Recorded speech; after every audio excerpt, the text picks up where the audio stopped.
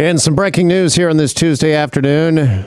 We've just learned that Charlie Watts, the longtime drummer for the Rolling Stones, has sadly passed away today at the age of 80. This is just one of so many great tracks featuring Charlie Watts and his great drumming, of course, Undercover the Night. Just have a listen to this drumming and the bass riff. And, you know, that really was the Rolling Stones right there. The Rolling Stones that we all came to know and love. Usually a Stones song, a Stones hit would start off with a great riff from Keith. And then Charlie would come in with the pounding drums, and you get a great bass line as well. You know, thinking about songs like Brown Sugar and Start Me Up, and of course, Undercover the Night. But Charlie Watts, again, just breaking, dying today in a London hospital at the age of 80. Statement we've got from his publicist: "It's with immense sadness we announce the death of our beloved Charlie Watts. He passed away peacefully in a London hospital earlier today, surrounded by his family. Charlie was a cherished husband, father, and grandfather, and also, as a member of the Rolling Stones, one of the greatest drummers of his generation." And he certainly was. Mary, Dave, I don't know if either of you have seen the Stones in concert, but just to watch the Stones and to be there. I was really late to the party. I'm thinking it was the Steel Wheels tour of, was that 89? I think, when I finally got a chance to see the Stones at the Dome here. And just what a great night, what a magical night that was. And Charlie Watts, certainly a drummer who ranks up there, although maybe didn't have quite the profile, if you will, of some of his other contemporaries, like a Keith Moon or a Ginger Baker. He was a little more understated, but boy, it's just so central to that band.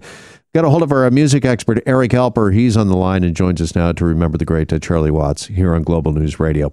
Eric, appreciate you jumping on, and just your thoughts on hearing this news. Yeah, shocking. Pretty devastated because, you know, this is really, I mean, you and I have talked about this in the past whenever we're talking about the Rolling Stones. I firmly believe that this is Charlie Watts' band. Keith Richards and Mick Jagger have both said this, that there's no Charlie, there's no Rolling Stones. Now, whether that's actually going to happen when it comes to the Rolling Stones' upcoming tour, we'll find out soon enough. My guess is I wouldn't be surprised if they get pulled off of the road.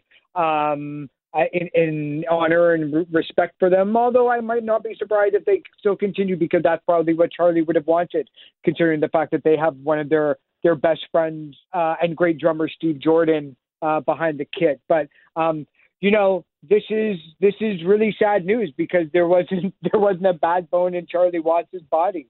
Mm-hmm. You know, one of the nicest, kindest people in music, always had a nice word to say, polite beyond any means, and didn't really, you know, want to be in a rock and roll band. He wanted to be in a jazz band, and he always thought that the Rolling Stones was, you know... Didn't he call the Stones his day job, I think, and that it was just so he could really pursue what was his lifelong love, which you just mentioned, jazz music? Yeah, you know, it was like he was like a jazz drummer that just got tied up in the wrong band. You know, but he was able to pull in, you know, little drum fills and those little nuances in some of their biggest songs. Yeah, this is, you know, one of those moments where it just kind of takes a little bit of the wind out of you, because you realize that, you know, maybe this is the end of rock and roll's greatest band. Maybe this is just the start of all of that happening fairly quickly. Well, Charlie Watts had announced just a week or so ago that he would not be joining the band on this latest tour. He was not going to tour with the Stones in 2021 and into 2022. And at the time, it was because of an undefined health issue. But I don't think anybody realized, maybe other than those closest to Charlie Watts, Eric, just how serious the health issue was. Yeah, I think, you know, when you get over the age of 80, and Charlie was 80, you know, 80 years old in a couple of months, I think everything is day to day. You know, you end up with, you know, there's no minor surgeries anymore.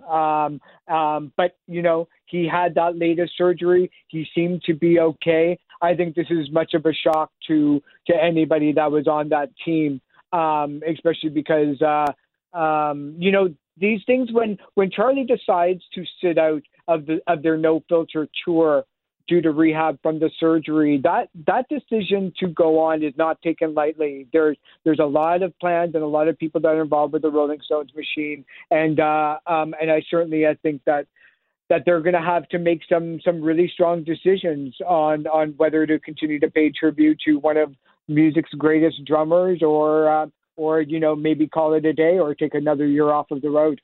Yeah, unassuming is the word that comes to mind for me when we sit here talking about and thinking about the great Charlie Watts, because he just kind of quietly, funny enough for a drummer who makes all that noise, but he quietly went about his business, Eric, and even just in the finely tailored suits, you would think he would stand out from the rest of the band in all of their rock attire and their rock gear, but he was just very unassuming.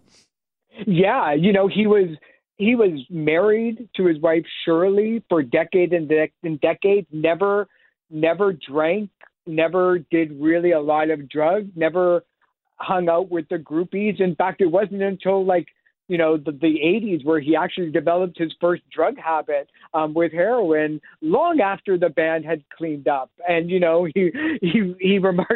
said remarkably, leave it to the drummer for coming in late for a situation like that. But just so cool, so calm, so calculated. In the 80s, he also said that being in the Rolling Stones, being the drummer, is 20 years of hanging around and 5 years worth of actual playing. And he's never really filled that stereotype of the rock star, but yet he really truly was a rock star. He looked the part. He realized that he didn't have to jump up and down like Keith Moon or become an animal like John Bonham. He could take control of the crowd and keep the time and keep the beat better than anybody else. And he really was the heartbeat of the Rolling Stones. All right, Eric, I appreciate you jumping on with us in short notice. Thanks so much. No problem. Thanks for having me. We'll talk soon. You got it. Music expert Eric Alper on the breaking news of the afternoon. Rolling Stones drummer Charlie Watts passing away today at the age of 80. Hi, it's Shauna, and I might be a bad parent because my kids think French fries are vegetables. Hey, it's Ryan, and I might be a bad parent because I went out for wings when my wife was in the hospital after giving birth. Johnny here. I might be a bad parent because in my house, the tooth fairy gives pocket change. But we're not alone. Len emailed us and said his 6-year-old daughter's Tarzan moment going from love seat to lazy boy by curtains made him more proud than any dance recital. And Andy left his 2-year-old at the rink. All right, guys, I'm sure we're not alone. Like Andy's kid. For stories and confessions like this, make sure you check out our podcast. It's called Bad Parents, and it's available wherever you get your podcasts. I left a glove at the rink.